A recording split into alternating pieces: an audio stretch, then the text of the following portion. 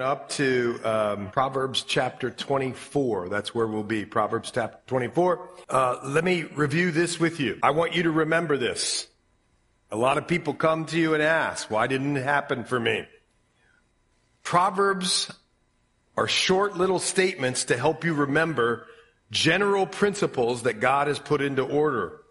They don't guarantee that the thing that is being talked about will definitely come to pass. I want you to know that. It's a simple illustration, but there's other things at work, like free will and other things that sometimes derail people.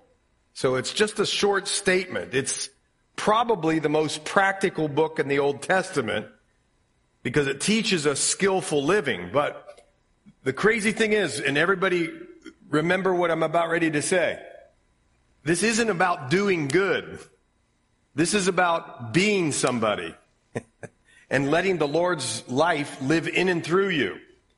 And this is what it looks like, is what Proverbs is telling you. Everybody understand that? So, Chuck Swindoll says something real great. This book accomplishes something no other biblical book does. Other books articulate really high, lofty theological truths. Proverbs concerns itself completely with instructing people in the path of wisdom. Now, this thing that Tim Keller writes about the Proverbs, I think is really insightful. So I've not shared this with you, so maybe you want to take note of this. It should be read, the Proverbs, synoptically. In other words, along with all the other wisdom books and the rest of the Bible, to give you a complete picture of life on earth. Now listen, Proverb tells us that there's a created order put into the fabric of the world by its creator. That's why, in general, hard work tends to lead to good outcomes, and laziness to bad ones, for example. But Ecclesiastes reminds us that because of sin, this created order is confused. In other words, it doesn't always work. You may work hard, but only thorns and thistles come. And the book of Job also reminds us that even though God's order is still operative, his justice is always working itself out. So often it's hidden. So if you only read Proverbs, listen to this. This is what I really want you to hear from Tim Keller. You might become like one of Job's friends. You catching that? Who believes good people always have good lives, quote unquote. You understand? But if you only read Ecclesiastes, you might think it virtually impossible to enjoy well-being and satisfaction within the confines of this world under the sun. Therefore, read all of Scripture. And what is biblical wisdom that we're talking about in the Proverbs? It's the ability to navigate life and situations that aren't spelled out in the Bible. It's giving you principles to live by and to pray about and ask the Lord to help you with by His Spirit. That's what this is. And if you turn, you don't have to. I'm going to read it for you.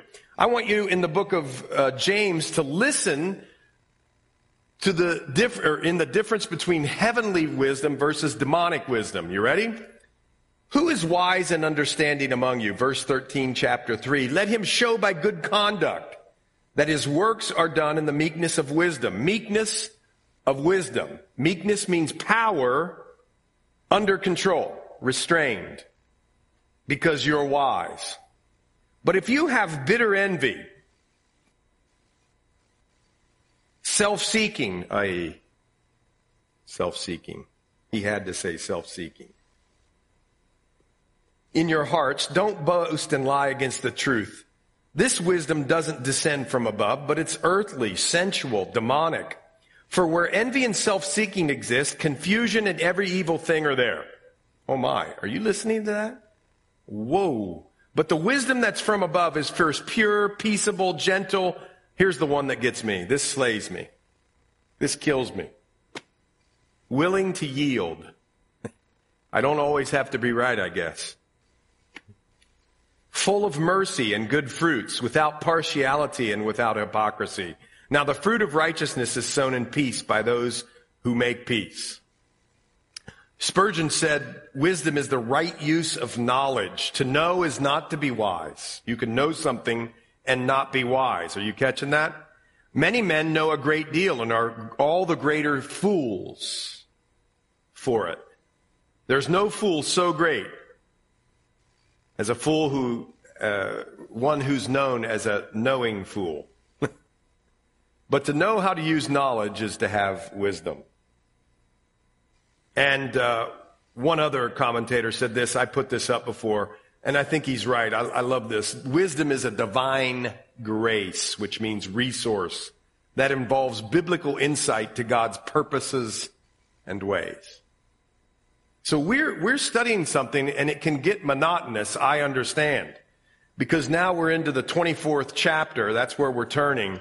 And some of them seem similar to you and me, us, we.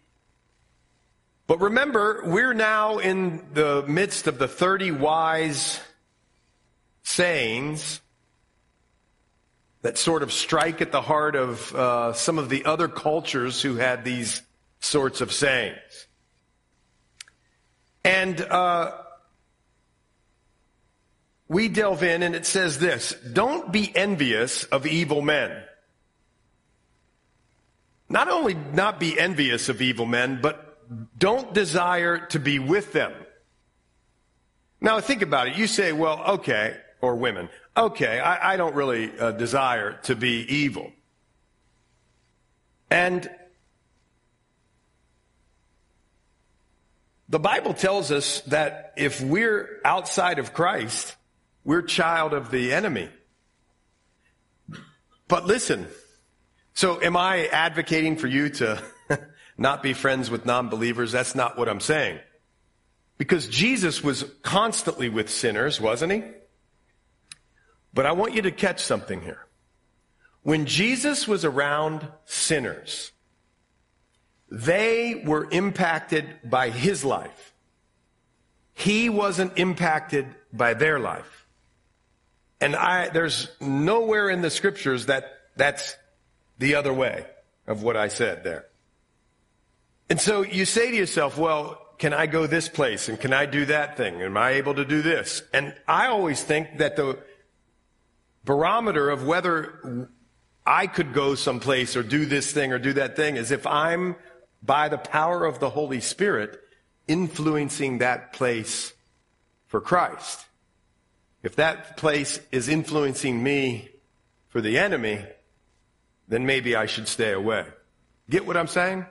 It's not a hard and fast rule. Can I go here? Can I do that? Can I dance? Can I not dance? Can I see that? Can I not see that? I don't know. What are you being influenced for? Or are you being the influencer? You get it? So don't be envious of evil men. And oftentimes we are envious. How many times have, you said something in your heart, man, I wish I could be like her, or wow, I wish I could have what he has, or those sorts of things. But listen, those who are children of wrath, who haven't come into a saving knowledge of Jesus, their heart devises violence, the Bible tells us. And their lips talk of troublemaking. But, verse 3, through wisdom a house is built. In other words, instead of tearing down, God is calling you and I and us to build. Now, praise the Lord, this isn't talking about nails and saws and hammers, or I'd be in deep trouble. Some of you would be right there, but I would be in deep trouble. But listen to this. Through wisdom, a house is built. Through wisdom, a house is built. Be careful of envying people that we shouldn't envy. Instead, focus upon your house and building it through biblical wisdom, the wisdom of the Lord that comes from fearing the Lord. That's what the foundation of the building is. Proverbs 1:7, it's fear of the Lord, not recoiling fear, but that fear of respect and awe because of what he's done, and I heard you singing about it earlier today. No, build a house through wisdom and by understanding establish it, right? By knowledge, the rooms are filled with all precious and pleasant riches. I mean, one of the things that you would probably say or write down in your journal as you're studying these things is, wow, Lord, help me to build my house biblically, according to your resource and strength. Help me not to model and love the things of the world and hold up the people of the world more than I hold up Jesus Christ. Help me to adore and honor you in our house so that those living in my house have a great foundation of biblical wisdom and understanding. And that's what our rooms will be about. When you walk through our rooms, the fragrance of Christ is wafting through there. That's what your house is to be about. I mean, it could be Martha Stewart, I guess, and some are house, but that's not really what makes a house. What makes a house is the love of Christ and the love of the parents. If there's two, if there's one, the love of the parent and the one who's raising up those kids in the knowledge of Jesus Christ, full of the Holy Spirit. Now, a wise man is strong. Yes, a man of knowledge increases strength. For by wise counsel, you're going to wage your own war. A wise man is strong. Yes, a man of knowledge gets stronger. You get that? When you have biblical knowledge, you're stronger than Arnold Schwarzenegger when he was strong. I mean, there's strength in biblical knowledge and wisdom and how to maneuver in the right way, not manipulative way, but maneuver the things of life according to what the Lord has set for us. Right? And wise counsel, you're going to wage your own war. Do you notice this? Wisdom is a spiritual weapon. We wage war not according to carnal weapons. Peter, put that sword away, dude. You don't get it. We don't wage war this way. We wage war with praise and prayer and love and forgiveness and kindness and grace and mercy and righteousness and sharing and giving and generosity. Those are the things we wage war with. And by wise counsel, you will wage your own war. It's a spiritual weapon. Now, where do you get counsel? When we read this, immediately we think, well, we got to have good friends. And I think that's true. You do have to have good friends. They sort of help you set the course. But listen, here's some wise counsel. David, Moses, Abraham, Jeremiah, Ezekiel, Isaiah, Daniel. Of course, Jesus, the ultimate. It's wise counsel.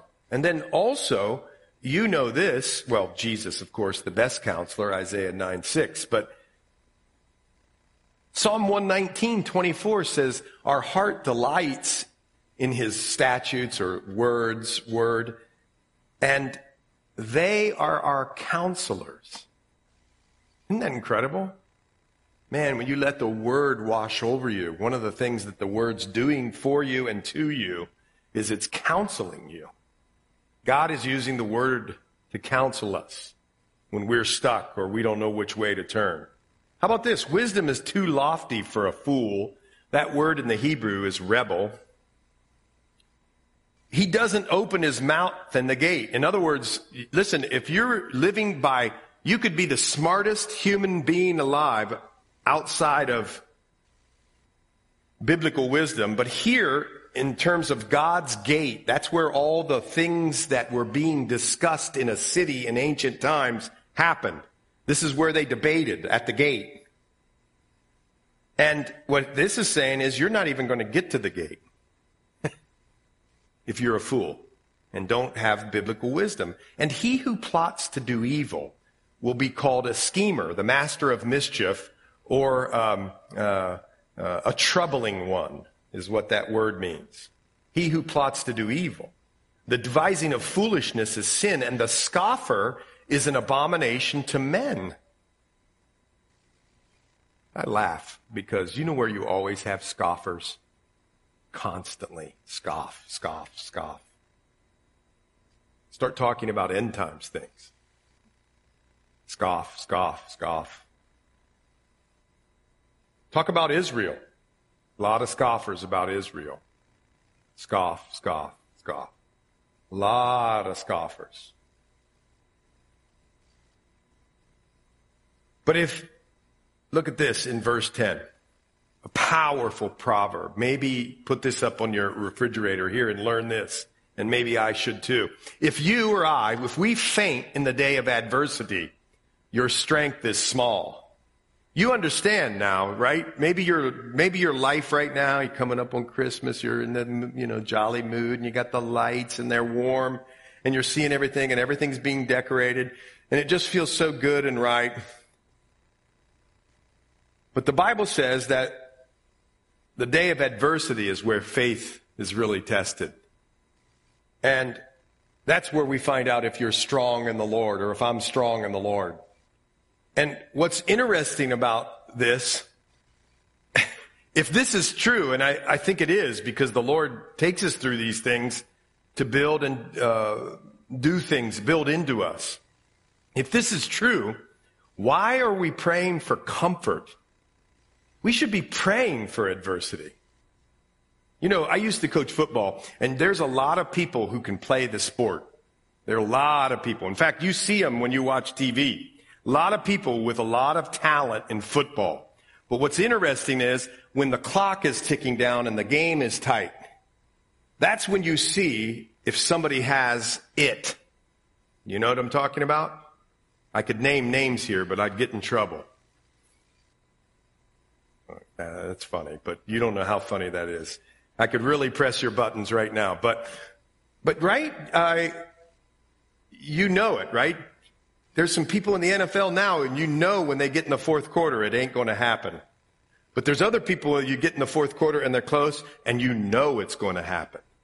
Because they've been tested and they thrive in adversity. Now, I'm using a football analogy, but the Bible says your strength is small if when adversity comes, everything gets knocked down. In the times of very difficult days, that's when adversity,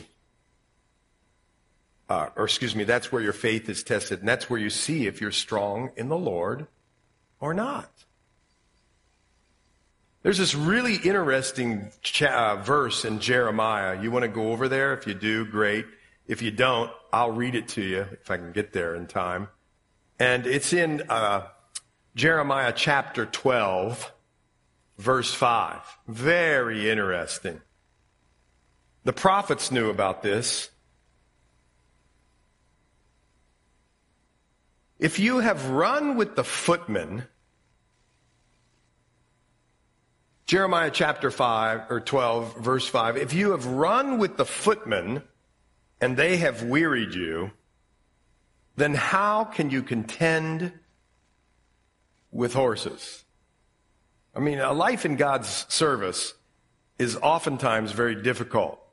And many times, a life of service gets more difficult.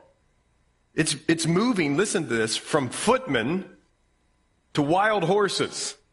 And what the implication here is as the Lord moves you on in ministry, you're going to run swifter and faster with Him. Isn't that fascinating? Well, it's fascinating to me. How about this, though? Jerry Bridges wrote this, and this is where we go, praise the Lord. This is a hard thing to think about, but Jerry Bridges said, or had an encouraging word for the Christian who feels, anybody here, don't raise your hand, but don't you feel sometimes your strength is small? And you go, wow, okay, somebody's proud. No, I'm with you. I feel like my strength is small. And then I go, wait a minute here. I'm supposed to be strong when the adversity hits. Listen to this. And this is the principle from the New Testament. Commit yourself daily to him, Jerry Bridges says. Oh, I didn't even know that was going to be up there. Good job. Commit yourself daily to him, for his supply of grace is sufficient for you. So go forward, weak and strong at the same time. Weak in order to be strong. Strong in your weakness. Oh, praise the Lord. Isn't it comforting to know that when we are weak, he is strong. And so we continue on and press on in adversity. And then at 11, deliver those who are drawn towards death and hold back those stumbling to the slaughter. What does a wise person do, folks? What does a wise person do? This proverb tells you. The wisdom of God looks out at the masses of people, whether you're walking down the school hallway or you're at work or you're on a business call or whatever. Looks down the masses of humanity and recognize there's only two kinds of people in the world. Those who are saved by Jesus Christ and filled with the Spirit and have eternity with him, and those who are going to hell. And that's hard to say, but the Bible says, deliver those who are drawn toward death. Intervene, speak to them, love, pray for them, give, be generous, and hold back those stumbling to the slaughter. Intervene.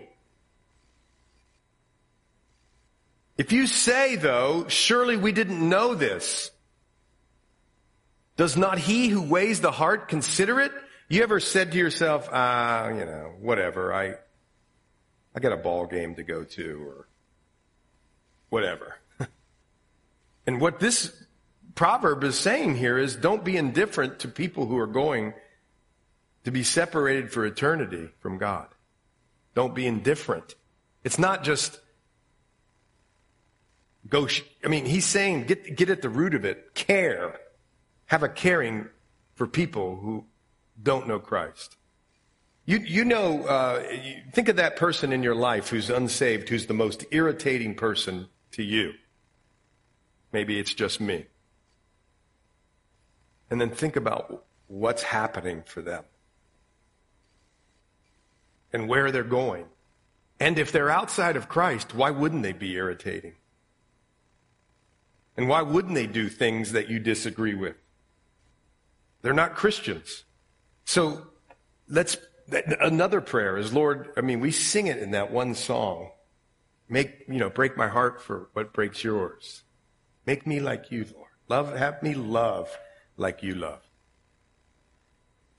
And so if you say, surely we didn't know this, does not he who weighs the heart consider it? He who keeps your soul, does he not know it? And will he not render to each man according to his deeds? Uh-oh. He's going to act justly in all those situations. My son, eat honey because it is good. And the honeycomb, which is sweet to your taste. And it's sort of like the Lord saying, the taste for wisdom and knowledge is sort of an acquired taste. You love honey, but if you're tasting wisdom and knowledge, that's an acquired taste. And the more you do it, the more you're going to like it. So shall the knowledge of wisdom be to your soul. If you've found it, there's a prospect, and your hope will not be cut off. Wow, there's another thing that biblical wisdom does for us. It gives us hope. Praise the Lord that biblical wisdom gives us hope. When we're in a confounding situation, one that you look at humanly and you go, this could never be solved. It just can't be. But yet, you know and we know, nothing's too hard for the Lord. Nothing. Not some things. Nothing is too hard for the Lord. And just think about the thing you were thinking about a year ago that was hard in your life. And you didn't think you'd ever make it. Or maybe 2 years ago or 5 years ago. And you just didn't think you were ever going to make it. And I want to remind you, you're sitting here now. And the Lord worked it out. Isn't that amazing? And for some of us, we're going through it right now. But there's hope in biblical wisdom. Don't lie in wait, O wicked man, verse 15, against the dwelling of the righteous. Do not plunder his resting place. That's what wicked people do. For a righteous man may fall 7 times and rise again. Do you know what biblical wisdom says? get back up. If you've failed, get back up. If you've sinned, get back up.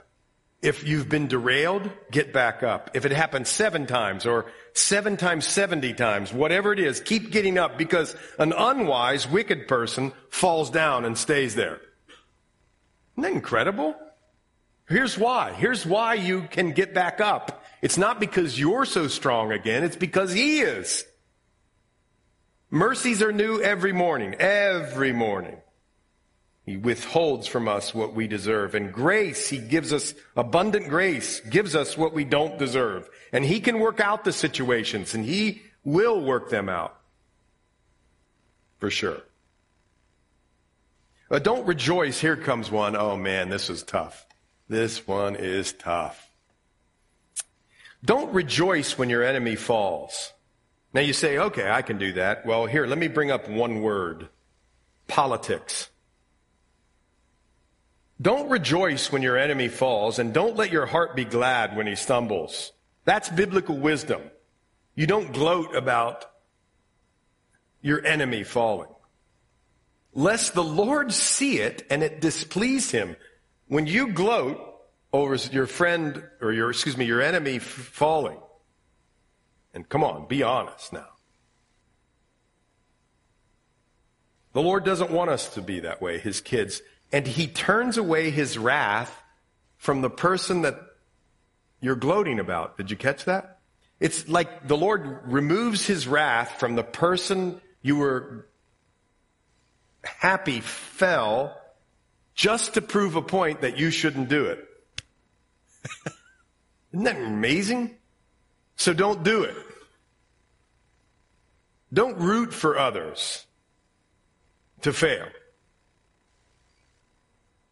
What is it in your business? Root for the others. Be so others-oriented that you're cheering other people on to succeed. And have the Lord deal with your jealousy or whatever it is. What a scripture. Don't fret because of evildoers, nor be envious of the wicked. Look back in 24, verse 1. Don't be envious of evil men. Don't fret because of evildoers, nor be envious of the wicked. It's called an inclusio in the literary. This is one whole section in there. It's framed by the envious and the envious. For there will be no prospect for the evil man, and the lamp of the wicked will be put out. You can say and look and go say, that guy's famous, that girl's famous, they have all that money and that house and those cars and all those sorts of things. And it looks like their relationships always work out, and why them and not me? I'm a servant of the Lord. But you have to remember, and we don't say this in any spiritual superior way. We say it with a heart of compassion and fear for them, that when they die, their light goes out. They're going where there is no light except for the fire. And that's what he's saying. My son, fear the Lord and the king. You know this, that we're to give respect to our earthly rulers. Some of you want to choke on that in this political environment. And yet we're to fear the Lord, and out of that we'll pray for and love and hope for the best for the people who have, and respect for the people who've been put in office. But don't associate with those given to change. Isn't that a funny thing to say? I think what he's saying here is not how you sort of picture it, like, or I sort of picture it. But in other words, it's don't associate with those who try to assert their independence from God. That's sort of what that's saying. For their calamity will rise suddenly, and who knows the ruin of these two can bring. And now, that's the end of that section. Now watch this. This is really cool. There were further sayings of the wise that apparently they may have found later, and they added in here. These things also belong. It's not good to show partiality in judgment. Folks, when you have a situation, your friend comes to you and says, did you hear about da-da-da-da-da-da-da? Well, If you've only heard one side of the story, don't rush to judgment. I don't care if they're your friend or not. Don't judge with partiality in your relationships. Here, it might be talking about the courtroom area, but it applies there too. And he who says to the wicked, you are righteous. It's not good to show partiality, and it's not good to say to the wicked, you're righteous. Oh man, you're such a good guy. You're such a great girl. Well, that's true in one sense, but in the spiritual sense, without Jesus Christ, they don't have the robes of righteousness. And they need it. And we have the answer, Jesus himself. So don't nice people into heaven, into hell. Hey, how you doing? Great to see you day after day. Hey, how you doing? Great to see you. Hey, how you doing? Well, at some point, somebody's got to say to them, right? Share the gospel with them and love them in that way. And so you keep going here in the extra sayings of the wise, and it says, it's not good to show partiality. Don't say to the wicked, you're righteous. Him the people will curse, nations will abhor him. But those who rebuke the wicked will have delight, and a good blessing will come upon them. And rebuke here means tell them the truth. Tell them the truth. And he who gives a right answer kisses the lips. Don't think this is anything weird. This is just, in other words, if you get a right response, it's such a beautiful thing. There becomes this connection between people who have shared the gospel with others and with somebody who's responded. Well, prepare your outside work. I don't like this one. This is about planning. But I should be a planner, and it says, prepare your outside work, make it fit for yourself in the field, and afterward build your house. Plan first, then build.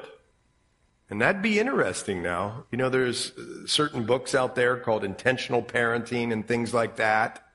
And I think they're all great books and good books, but I think you can be too rigid in your parenting, and that's not good either. But there does have to be a plan, you know? I'm not criticizing intentional parenting, by the way. That's not my purpose. I'm just saying you have to be, kids don't fit in a box all the time. Anyway, but you do have to have a plan for whatever you're building, your family, your kids, your spiritual life. I mean, if you want to be one who is intimate with the Lord, well, you got to have time with the Lord. You can't just run from one thing to another, and neither can I.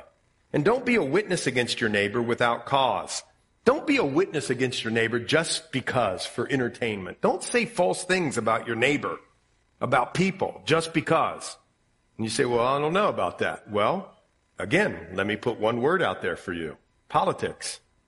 Sometimes we say things without even knowing. Here, let me put another thing out there. Sports. Sometimes here I am sitting in front of a TV criticizing an 18-year-old kid because I don't like what he did. Isn't that sick? And but so do you, because you talk to Kenny Pickett a lot. But anyway, no, I'm just kidding. You don't do that. Well, don't be a witness against your neighbor, for would you deceive with your lips? Don't say I'll do to him just as he has done to me. I'll render the man according to his work. Don't say that. Wisdom and grace tells us not to say these things. Wisdom and grace is about meekness, is about letting things go. It's about not having to win the argument. That's what wisdom and grace is about. And that's what this is about. Now, look, 30 through 34 is all about being lazy. Every one of them. A lazy man had thorns in his field. His surface was covered with nettles. Its stone wall was broken down. It reminds me of my basement, but whatever. When I saw it, I considered it well. I looked on it and received instruction. And a little sleep and a little slumber, a little folding of the hands to rest. Wow. So shall your poverty come like a prowler, and your need like an armed man. Here's what I think this is saying. Of course, practically. If you want to build something, you got to build. You got to get up and you got to do it. But I think what this is saying too, in a bigger way, is don't be a slug spiritually. Be alert. Be awake. Be sober. Be vigilant. There's an enemy that wants to attack you and knock you out.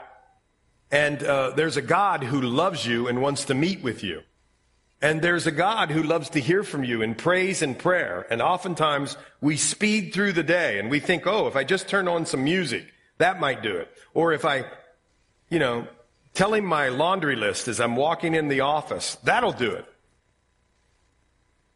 But here it says, don't be a sluggard spiritually. And then we go here, further wise sayings of Solomon. This is fascinating.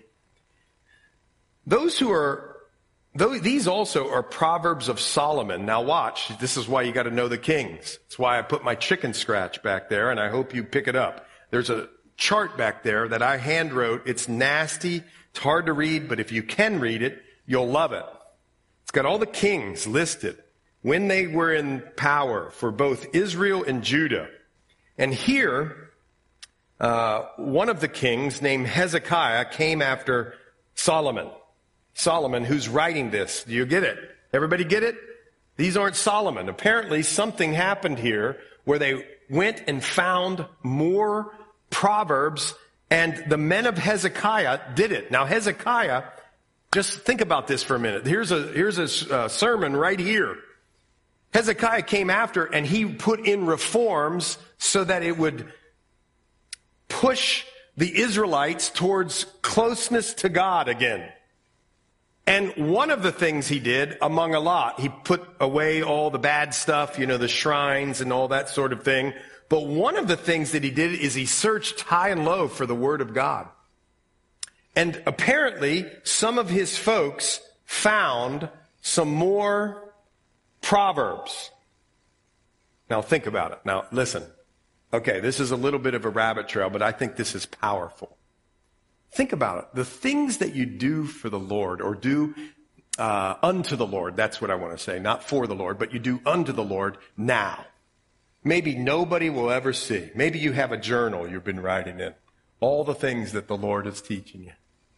Or maybe, I don't know, there's prayers that you've been praying for all this time, and you hadn't seen any fruit from it. Maybe sometime down the line, God's going to use it for his good and glory. Here's the addendum. It's like, oh, we found these. And these men of Hezekiah who had sort of a revival in Israel, what was one thing that they cherished? This is always how it is in a revival. Who here is praised for a revival? Okay, here's some of them. You ready? Prayer. People are praying, and when they pray, listen, they're not pointing the finger like, can you believe that guy on TV? He needs to repent. No, they have a burden for their own sin. Not for other people's sin, for their sin. Yes, they have a burden for other people's sin, but it's their sin first. And they pray, and they get off their phones, and they get on their knees, and they pray. That's one. If you study all revivals have that in there. Prayer and repentance of our own sin, mourning over sin. And here's a third one. The interest in the Word of God comes back. Like really the Word of God. And here Hezekiah happened, and it happened in Hezekiah's time, and here they find it. And these men of Hezekiah write these down, or at least whatever, get them to the people so they can compile them. And this is fascinating. And what happens here is, verses 2 through 15 sort of seem like messages or matters or things that matter in the royal court. Because remember, he's a king. So you get what I'm saying? And Hezekiah found them and wanted to publish them again. And then 16 through 27 speak of human conflict generally. And ever been in court, by the way? Who, raise your hand, you've been in court. I got news for you. Court is contentious. And here he's putting out some principles about being in the king's court. And many people believe that the people who he is directing these proverbs to, at the beginning especially, are the messengers, or what they call the how do you say it? Courtiers? What did you say? Courtier. But I don't think they spoke French and Hebrew, but okay, but we'll see. No, I'm kidding you. I agree with you. Something like that. The messengers who were in the courtroom. Now, if that's true,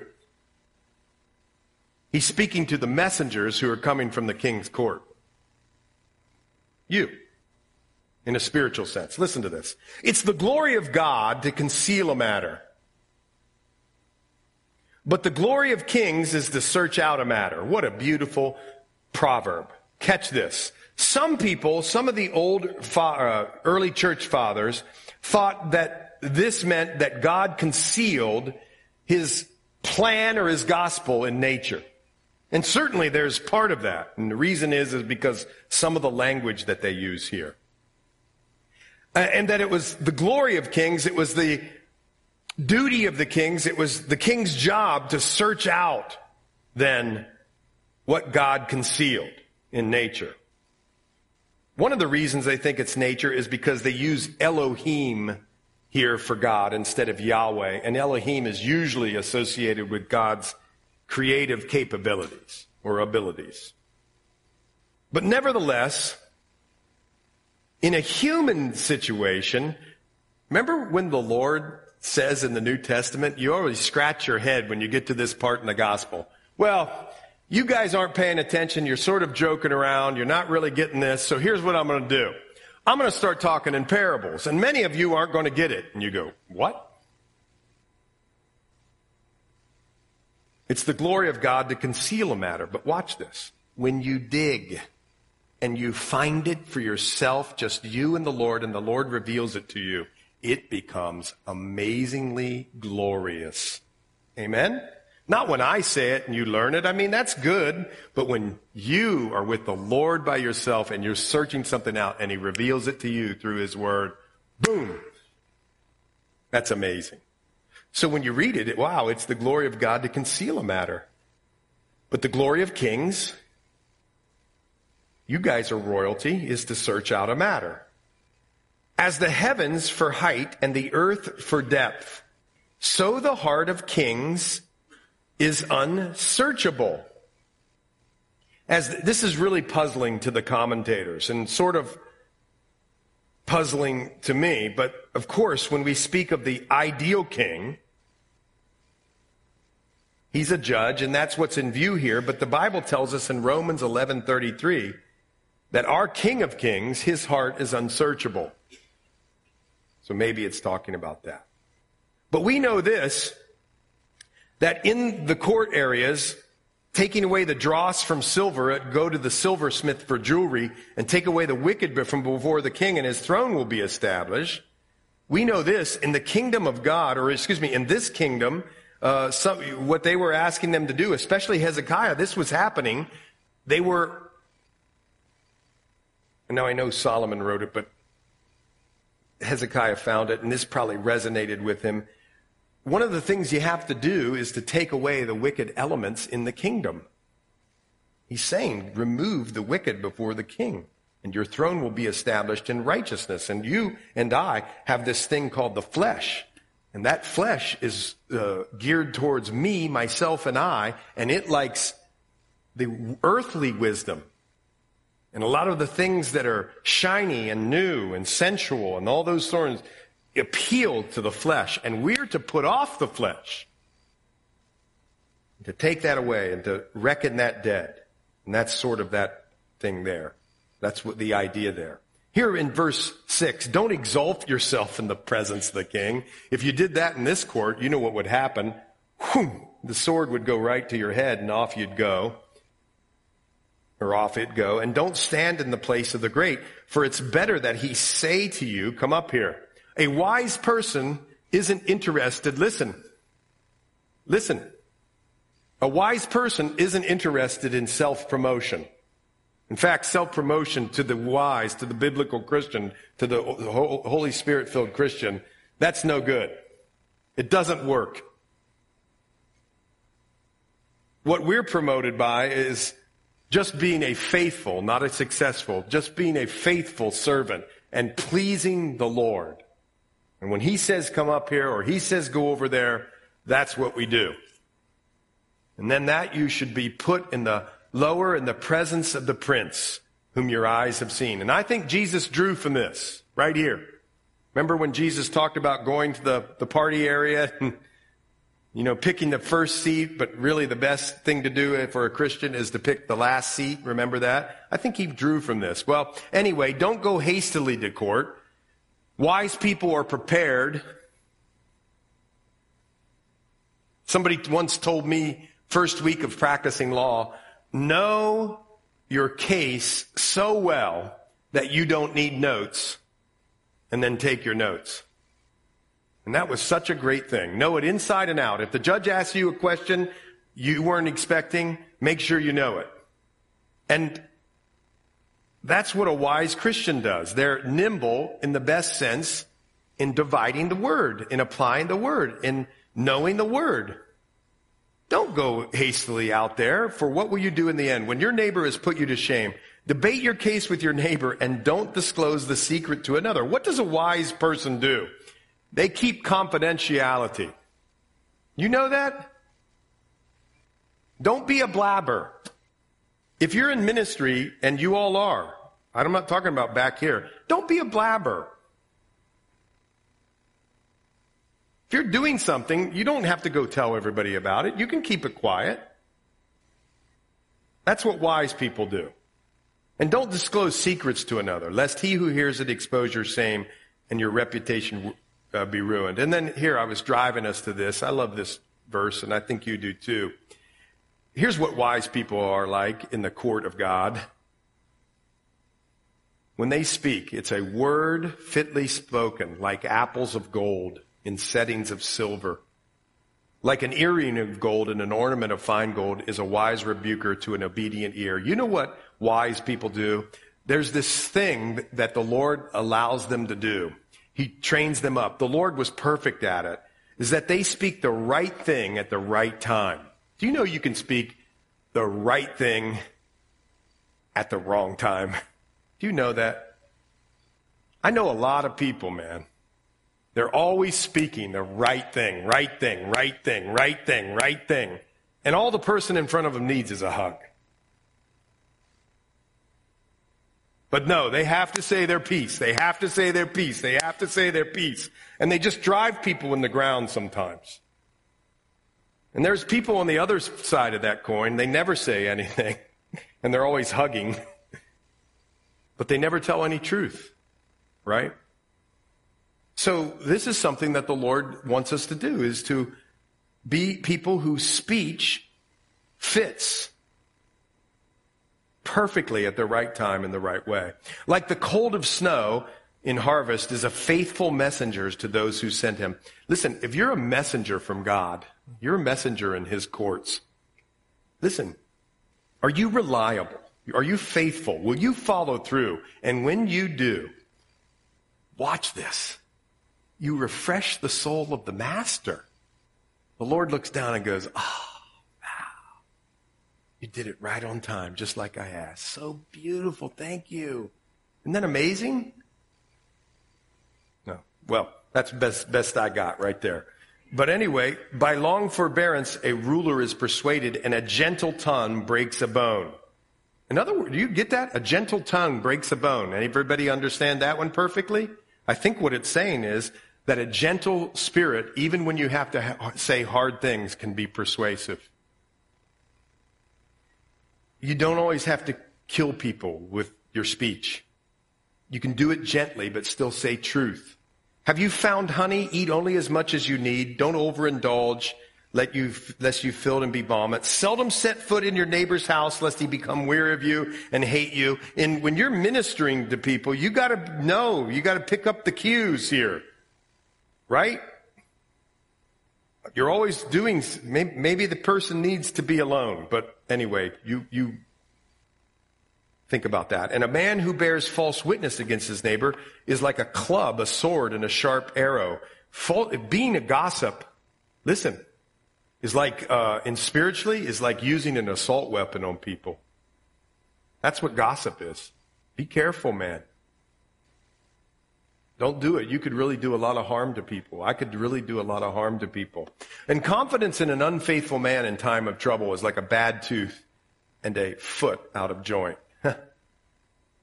Confidence in an unfaithful man, a fair weather friend, is like a bad tooth and a foot out of joint. Anybody here ever had a foot out of joint? That would be painful. Like one who takes away a garment in cold weather, and like vinegar on soda is one who sings songs to a heavy heart. It's the same thing. Singing songs to people is great, but sometimes it's like pouring vinegar in. They just need you to be there. Right? Learning how to minister according to the Spirit of God. If your enemy is hungry, give him bread to eat, and if he's thirsty, give him water to drink. That's self-explanatory. For so you will heap coals of fire on his head. Now, most people think that this is talking about a good thing, and the Lord will reward you. And that's this, is that oftentimes people in the ancient culture would share hot coals to keep people warm by putting in their basket that they carried on their head. And that's maybe what that's talking about. Most people believe whatever "so you will heap coals of fire on his head" it means something good, because it says the Lord will reward you for it. So that's probably it. But the north wind brings forth rain, and a backbiting tongue, and an angry countenance. Hey, listen, what does this mean? It means this. If you're around somebody gossiping, deal sternly with them. Tell them you don't want to participate. Get away from it. Don't laugh with them. Let the north wind blow it out and get away from it. You get it? Don't participate. It's like having an assault weapon. It's better to dwell in a corner of a housetop than in a house shared with a contentious woman. That's shared exactly as 21 verse 9. And it's sort of self-explanatory. And as cold water to a weary soul, so is good news from a far country. Man, when you get good news spiritually, it's like a drink on a hot day, isn't it? Don't you love that? That's what that's talking about. It's not good, a righteous man who falters before the wicked is like a murky spring in a polluted well. Persevere. Unbelievers are watching. If you participate and compromise in the things that they do, it can make you dirty and murky and be a really terrible witness and not refreshing to their soul. So don't compromise. And it's not good to eat much honey, so to seek one's own glory is not glory. So to seek one's own glory is not glory. Don't search out matters that's beyond your reach. That's what many think this proverb means. You ever had the one person who always has to know everything about everything that God does in His Word and isn't satisfied and is anxious, actually, if they don't know everything about the Word of God? Well, that's what this is sort of saying. Don't search out matters that beyond your reach. Some things are just the Lord's. Don't drive yourself to the mat because you don't understand something in the Bible. Now, the Bible encourages you to look into the claims. Not afraid of that. But some things, His ways are just higher. And whoever has no rule in his own spirit, those who are undisciplined, listen to this. Amazing. Oh boy, who here's disciplined? I'm putting my hands down. Yeah. Well, whoever has no rule over his own spirit is undisciplined, or that's talking about, not being disciplined, is like a city broken down without walls. You're defenseless spiritually when you don't regularly do the things that feed you and build you up. Spend time with the Lord, praise, prayer. Here's another one. Share the gospel and serve others. I'm convinced. And fellowship and be, in exhortation with people. Okay, we're done for the night. I can see we're ready to be done. So let's pray.